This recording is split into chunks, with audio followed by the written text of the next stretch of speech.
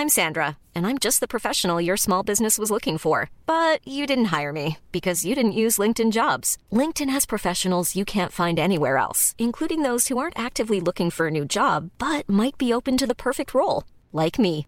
In a given month, over 70% of LinkedIn users don't visit other leading job sites. So if you're not looking on LinkedIn, you'll miss out on great candidates like Sandra. Start hiring professionals like a professional. Post your free job on linkedin.com/people today. Planning for your next trip? Elevate your travel style with Quince. Quince has all the jet-setting essentials you'll want for your next getaway, like European linen, premium luggage options, buttery soft Italian leather bags, and so much more. And is all priced at 50 to 80% less than similar brands. Plus, Quince only works with factories that use safe and ethical manufacturing practices. Pack your bags with high-quality essentials you'll be wearing for vacations to come with Quince. Go to quince.com/pack for free shipping and 365-day returns.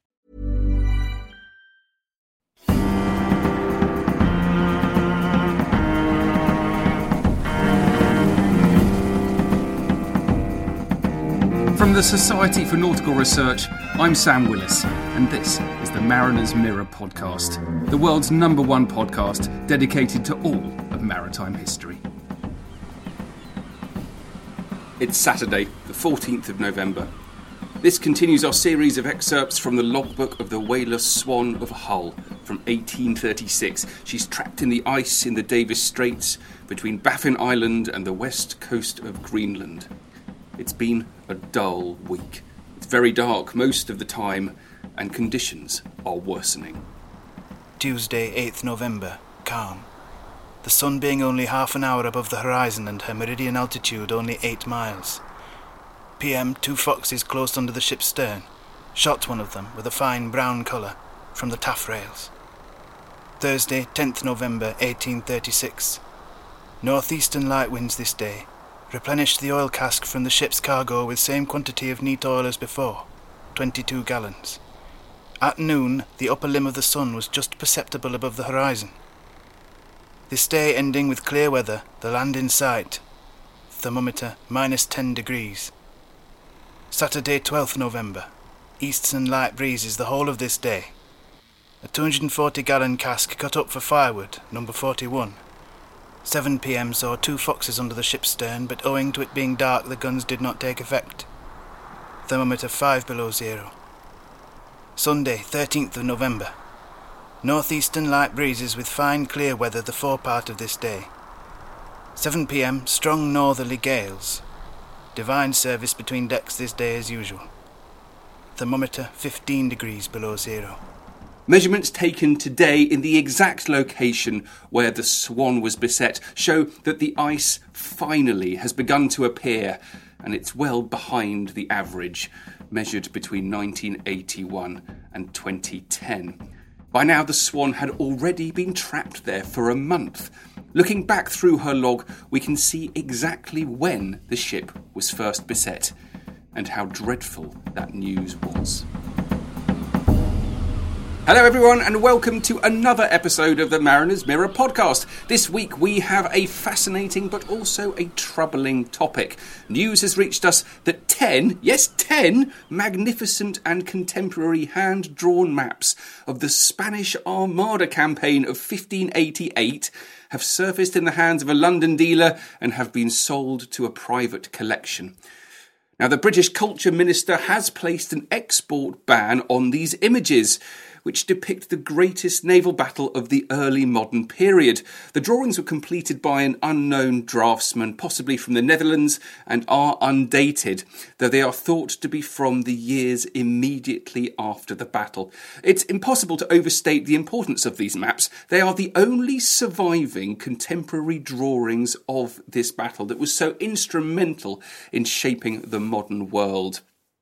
To find out more, I'm talking to Professor Dominic Tweddle. He is the Director General of the National Museum of the Royal Navy. Hi, Dominic. Hi, Sam. Now, tell me about these maps. They sound absolutely fascinating. Well, they're a set of 10 maps, and what they do is they tell the story of the Armada from its first sighting off Cornwall, or off Plymouth, actually, right through to the Battle of Gravelines. So day by day, or sometimes 2 days on a single map, they're telling this story rather like a strip cartoon. Ah, yeah, and they're beautifully, beautifully illustrated, aren't they? The detail of them is amazing. They are lovely. They're astonishing. I thought they were just going to be quite simple things, but actually when you focus in on them, there's all sorts of detail, like people throwing themselves off burning ships, and you think, oh, that squiggle is a bloke, actually.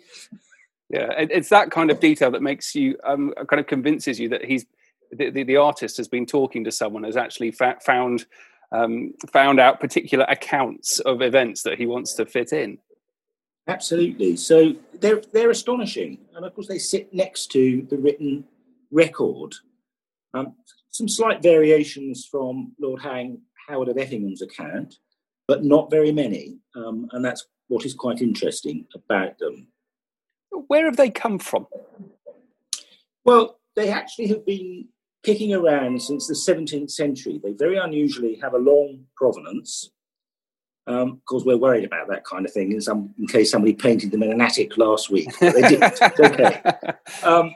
So they have a long provenance back to the 17th century. They were bought by William Waldorf Astor in the mid-19th century, and they've been in his family ever since. I don't suppose they've thought very much about them until they sold them recently. So the situation is that they've been sold to a private collector, but there's a chance for the money to be raised to keep them in the UK. Is that correct? Yeah. So they were sold by whoever sold them, and we don't know who, to a book dealer in London, who then sold them on to a private collector. Perfectly reasonable. They were then what is called export barred. So the Export Reviewing Committee, which would have to look at giving them a license to leave the country, decided they shouldn't be allowed to leave the country without a British institution having a chance to buy them. Okay. So how much money needs to be raised, and how much has been raised so far? Well, we need to raise £600,000, which, if you say it fast, is not so daunting. We've raised 171,000 so far. So I'm a glass half full man. So we're nearly halfway there. Yeah. Bearing in mind there are 10 of them, I mean, it actually kind of reduces the price down a little bit for each one, doesn't it? If you think about it like that. Personally, I think they're a bargain. 600,000, I think, is achievable. And I think our next step is now to ask the Art Fund and the National Heritage Memorial Fund if they will help. That's the kind of thing they do. That's what they're there for. Yeah, but there's also the chance of the public being able to donate generously should they so wish. Absolutely. A lot of the money that we've got so far, well, £71,000 of it has come from public donations, and every penny counts. It's great. There's a £5 or a £10 or whatever. It all goes into this wonderful campaign. Yeah. Let's talk about the charts a bit more. Why are they so important? Well, in the modern world, it's really true that a picture is worth 1,000 words. In fact, it's worth rather more than 1,000 words as we become more digital and more image savvy. And although you can read the account of the Armada, and there are various quite good accounts of it that are contemporary, they don't quite grab you in the same way that these maps do. And these maps are probably highly contemporary. We can't say that they were made just after the Armada was defeated, but it isn't very long after if they were made afterwards, which they probably were. So it just sets it out for you, and it really grabs you in a way that the words don't. Yeah, it's a real window into one of the most important campaigns in English history. I suppose that's part of the importance, isn't it? The linking it to this broader story. It is, and if clearly we've had to think a little bit about the Armada. And I think it is the point at which England, and it is England at that particular point, or England and Wales, in fact, suddenly looks at itself and says, crikey, we're a world power. We're a world naval power. And I genuinely think that's the turning point. you wake up one morning and think you've defeated the world's premier naval power, the global superpower, and good grief, there must be something going for us. God was on our side, obviously, was the message at the time.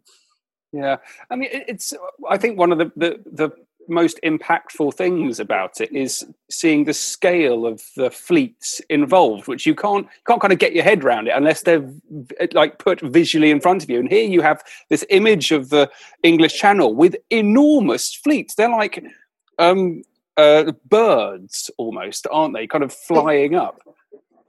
They are enormous. We tend to think of the Spanish fleet as enormous, and then the English fleet as a few plucky ships going out there to confront them.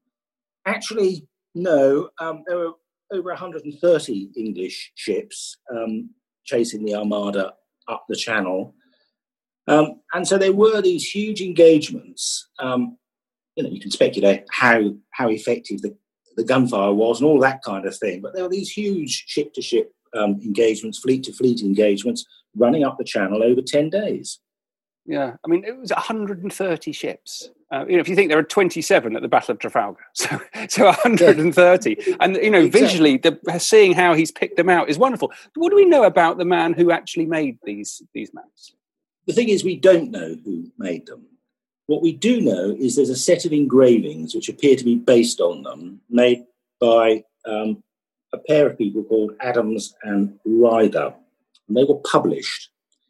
But they're at a slightly smaller scale, and so they've got less impact because the fleets have become less prominent, and frankly, Queen Elizabeth's coat of arms has become a great deal more prominent, which we could have well done without, really. But I'm sure that's the right message at the time. So we don't know who actually made them, but what we do know is that one of the maps has a Flemish inscription along the lower margin. And we can see that inscriptions have been removed from other examples of the maps. So they're clearly made by a Fleming, not surprising, because they were the best map makers of the period.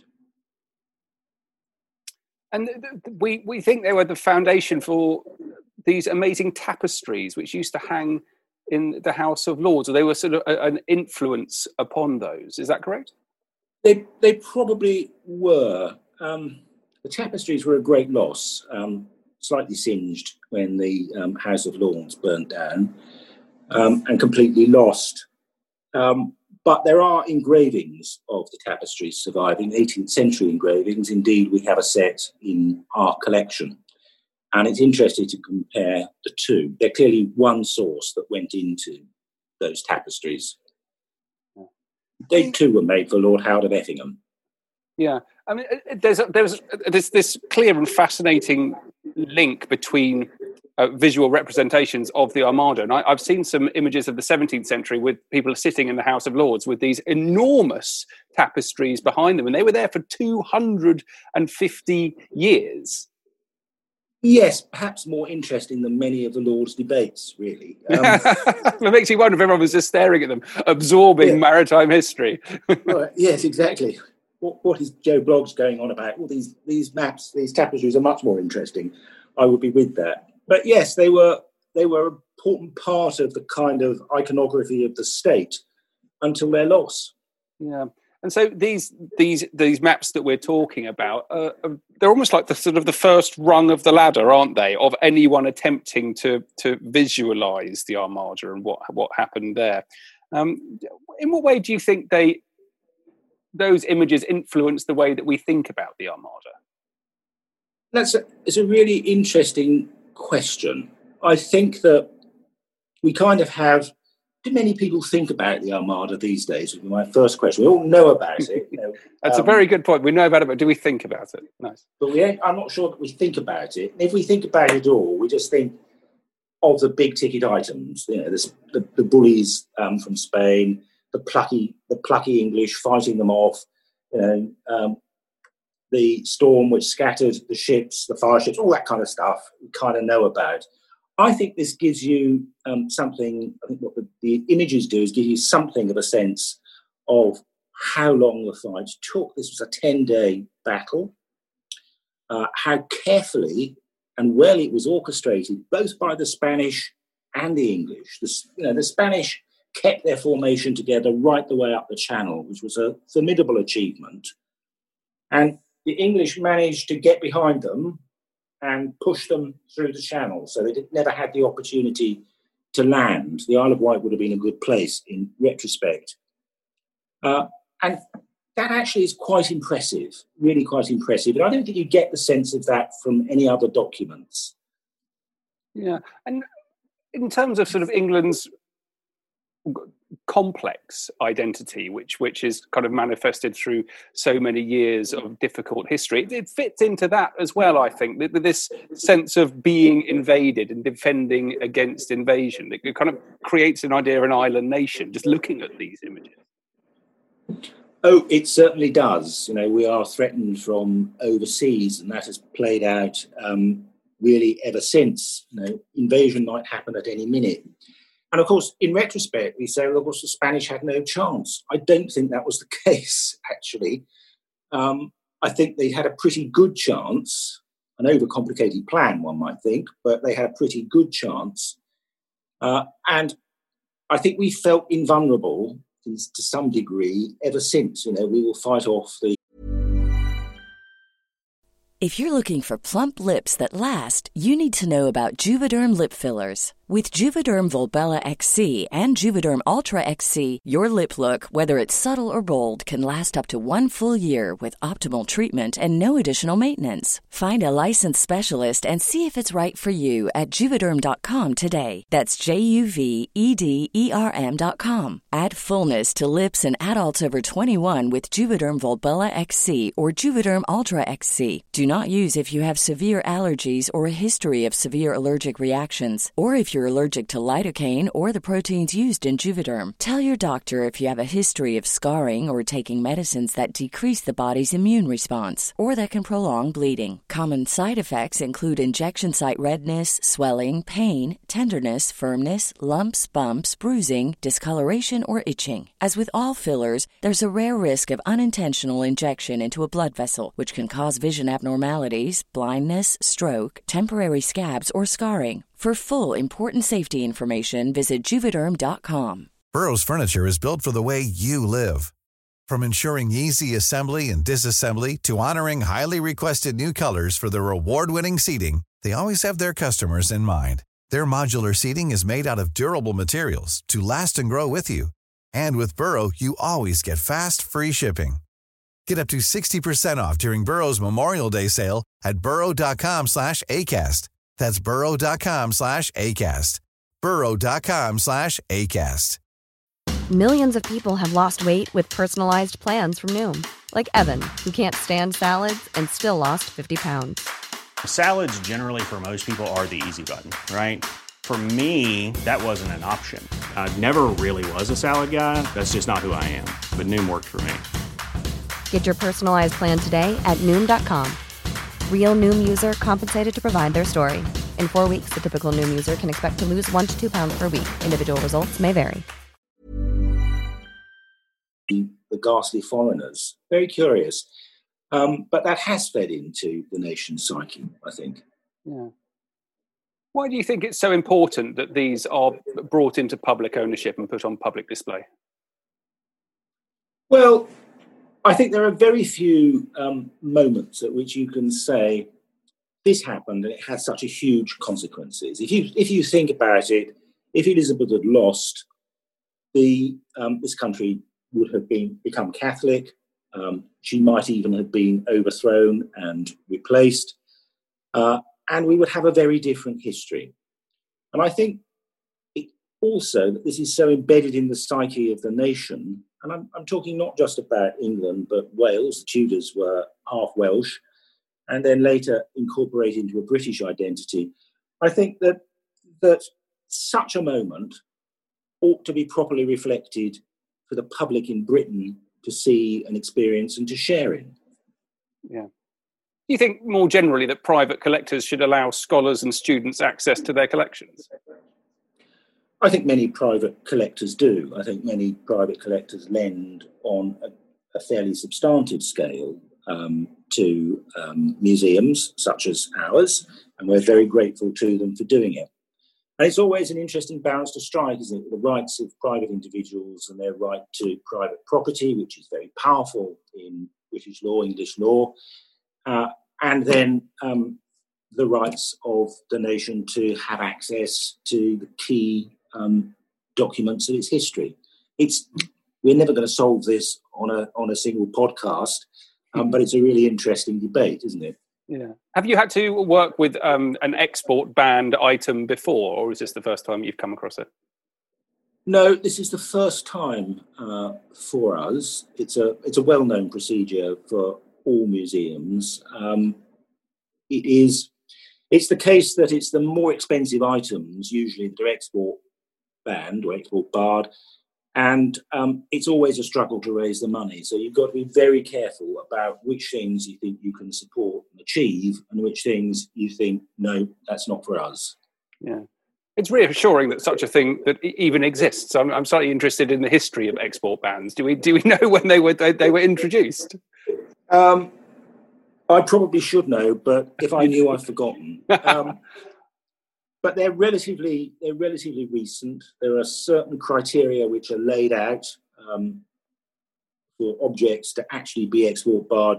It's not anything the committee thinks is wonderful. There are certain criteria called the Waverley criteria, which have to be met, which go to the importance of the object in terms of its association with Britain. And then the committee has the difficult job of sitting down and saying, well, we think we should export ban something and try and get a British institution to raise the money. Yeah. How would these maps fit in with your broader collection at the National Museum of the Royal Navy? Well, we tell the long story of the Royal Navy from whenever you think it begins, and there's a literature on that one, right through to the present day, and actually with a look through to the future of where is the Navy going. So it fits in with our broad narrative. I think we've given insufficient attention to the early part of that narrative, partly because Mary Rose sits across the dockyard and tells the story of at least the Navy of Henry VIII so well. But there's more to the Tudor Navy than just that story, as important as it is. So I think we need to do more. And actually, one of the things that we have in the collection is the bell of the Ark Royal, formerly the Ark Raleigh, which, of course, was the flagship of the English fleet during the Armada campaign. And very splendid it is, but it hasn't been on display for some time. Mm.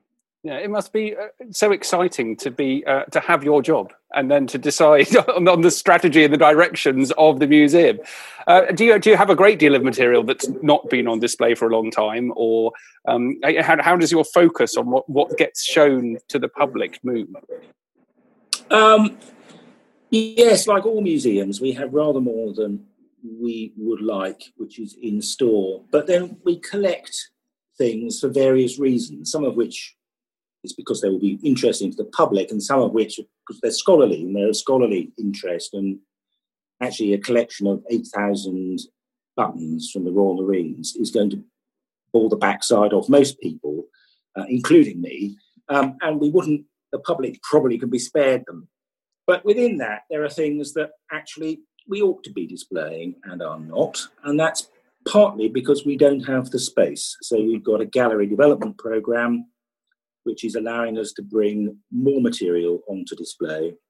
And we're taking more material also to our other museums in Hartlepool, Fleet Air Arm, and in Belfast. Yeah. And we're talking today just as the second lockdown has been imposed. How are you guys coping with COVID? I think the second lockdown were okay. The first lockdown was a bit scary because we lost 81% of our income overnight because we rely to a great degree on admissions income. That meant that we had to furlough most of our people. I think we were down to a handful of people, and we had to find some money to fill the gap in a tearing hurry. And to be fair, the Navy which we serve, came through strongly there and found the money for us. But you still have to go through some ghastly process with, the Navy and then with the Treasury to get it all approved. And you think, God, will this never end? Yeah. But it did, and the result was positive. Yeah. And how can the public help other than just waiting to come and to march around your wonderful museum when the gates open again? Well, the public can help in a number of ways. They can donate to campaigns like the Armada maps. Really, really important that we have public support. They can buy tickets online. Yes, you can't come at the minute, but you can buy a ticket, and then the minute you come through the dockyard gate, if you buy an all-attraction ticket, it will be valid for a year. So you haven't lost anything by buying it now. And some people, during the campaign, during the closure, simply sent us a cheque, which was very welcome. And all of these are possible ways of supporting. And all support is very welcome. Museums are, in the end, communities. They're not just scholars in ivory towers, especially not that, I think, these days, but we're communities, and we have stakeholders and people who love us and want to visit. And it's important to maintain that community through lockdown and through these difficult times. Yeah, well, I have to say that your National Museum of the Royal Navy is a truly wonderful place, and I wish you all the best. Listeners, if you want to find out more about these maps, do check out nmrn.org.uk/Armada-maps. That's where you can find out all about it, and you can donate, and any help will be hugely, hugely appreciated. Thank you very much, Dominic. Thanks very much, Sam. That's great.